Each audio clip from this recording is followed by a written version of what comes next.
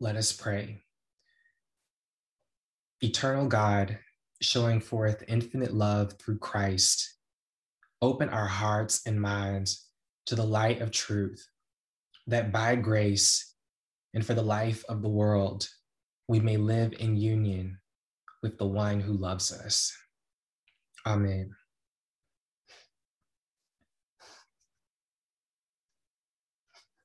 This text contains what may be the quintessential line of Christian evangelism.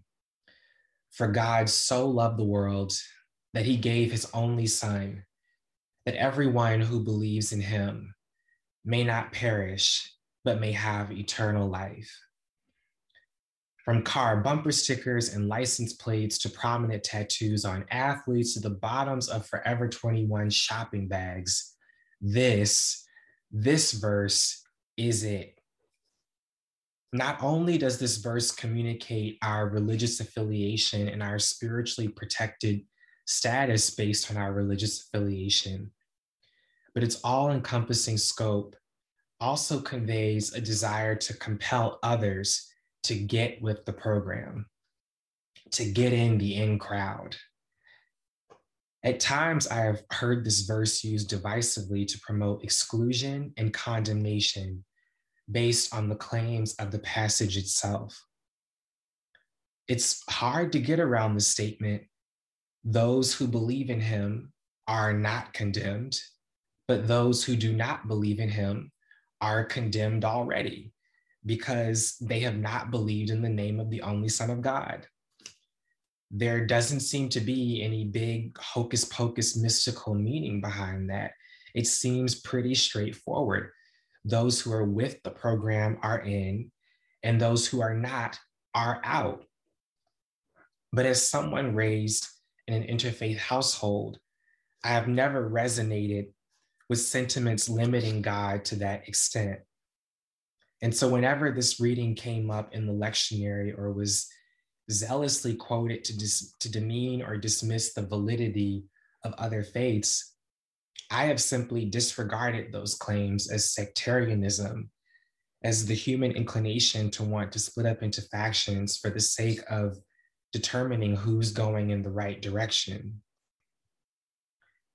While I was exegeting, I messaged Anthony to convey how challenged I was by the condemning inclinations in the text, but also how grateful I am for the opportunity to engage a reading that can be difficult and will become even more difficult in the context of our pluralizing, secularizing, individualizing society.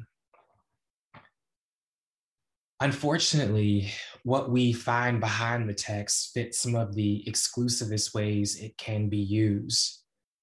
While we are to consider that God's love is paramount in the passage, the wisdom of our faith, especially during Lent, also teaches us that growing in love requires that we acknowledge and repent of the ways that we have distorted reality, which includes our distortion of religious messaging. So the exact history behind John's gospel is relatively unclear, but it is likely that the Johannine community experienced deep conflict with the synagogue, probably because of the community's persistent tendency to equate the man Jesus with God. For John's writer, Jesus was not only the Messiah, the fulfillment of the scriptures, the Son of Man, the Son of God, he was all of that and a bag of chips. He was all of that and the incarnation of the great I am, spoken of in Hebrew scriptures. He was the living manifestation of God in the flesh, which would have been a startling, unsettling claim compared to the teachings of the synagogue. This passage, like others in John's gospel, may be read partly as a manifestation of this tension. Though the hypothesis that the Johannine community may have been outright excluded from the synagogue is contested, the author's antagonism towards Judaism is nevertheless strikingly incomparable. among the Gospels. You'll note the author's hostility towards Judaism voiced in upcoming lectionary readings, where he repeatedly enlists the term the Jews to mark a clear distinction between the Christian worshiping community and its predecessor religion. It would be utterly negligent to overlook the ways this has been used historically to lay the foundations for Christian-led persecutions of other religions, namely Judaism. It could even be said that the seeds of atrocities like the Holocaust and the Inquisition were planted in the exploitation of these very verses that we are reading today. A clear witness to history challenges us to claim this, and in response to assume more humble interpretations of our sacred texts. Doing that inspires us to get in the mind of the writer. And in doing so, we see that the Johannine community was asking the same questions that serious followers of faith communities still ask. Who are we and who are we not in relation to others? Where's the boundary between our community and others? What distinguishes us and makes our way the way to go? Typically, we define ourselves in relation to who and what we are not. Adele Reinhardt notes in the Jewish Annotated New Testament that the Gospel of John reflects a community in the process of self-definition. Indeed, John's witness is uncompromising, and we may take a lesson from him in boldly proclaiming our faith if we ever find ourselves lackadaisical. We can identify with the author's desire to share something that is essentially good and life-changing and radically transforming. Let us also recognize that we can become so captivated with a good experience that we then want everyone else to have that experience. This desire, in and of itself, is not sinful. What is sinful is the harm that we inflict on others in attempts to coerce them into having that same experience, even at the threat of condemnation. When we resort to emotional, spiritual, mental manipulation to meet our religious ends, that distorts the goodness that we are deeply seeking to share with the world.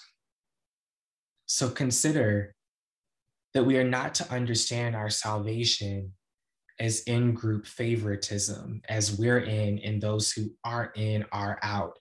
We're the best and everybody else is just the rest. Everybody else is just out there trying to make it. Everybody else is just woefully deceived. In-group favoritism inspires religious bigotry and warfare.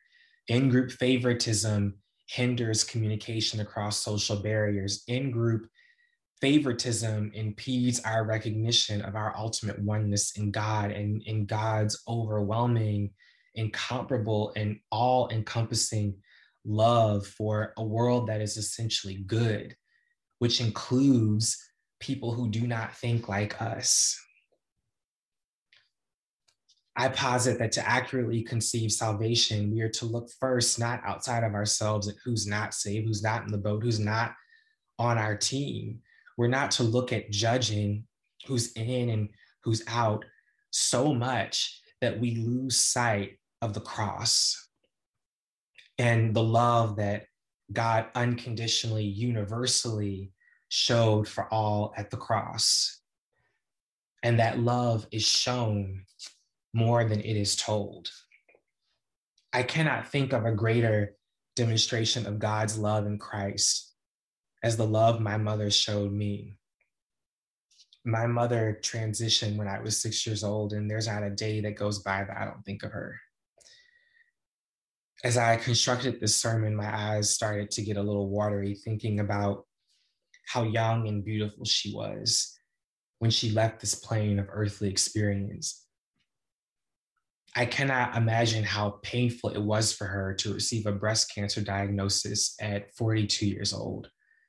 I cannot imagine how painful it was for her to be asked by her youngest child what that tattoo was on her forehead because he didn't know it was a mark from chemotherapy.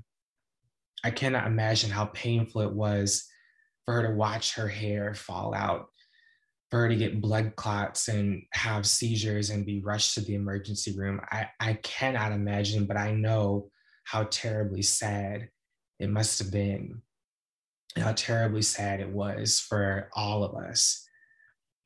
It was terribly heartbreaking for her to know that she would have to leave her husband, her children, her family, and her job. She worked consistently for 27 years and to sit with that knowledge while she withered away before everyone's eyes. Death and sickness and pain and suffering hurt. They hurt like hell, but we know no greater love than from one who lays down their lives willingly for us. I remember my dad recalling how my mother called him home from work one day to tell him that the angels had come to her bedside and that she could come home now. And she went, but she never left. She went to her next place for another purpose, but she never left us in spirit. She continued to walk with me and talk with me and appear to me in whispers and dreams. It was almost 20 years later that I saw a sacrifice in her release, her giving herself over to the angels. I honestly cannot conceptualize my calling without factoring in my mother's transition. It's unfathomable for me.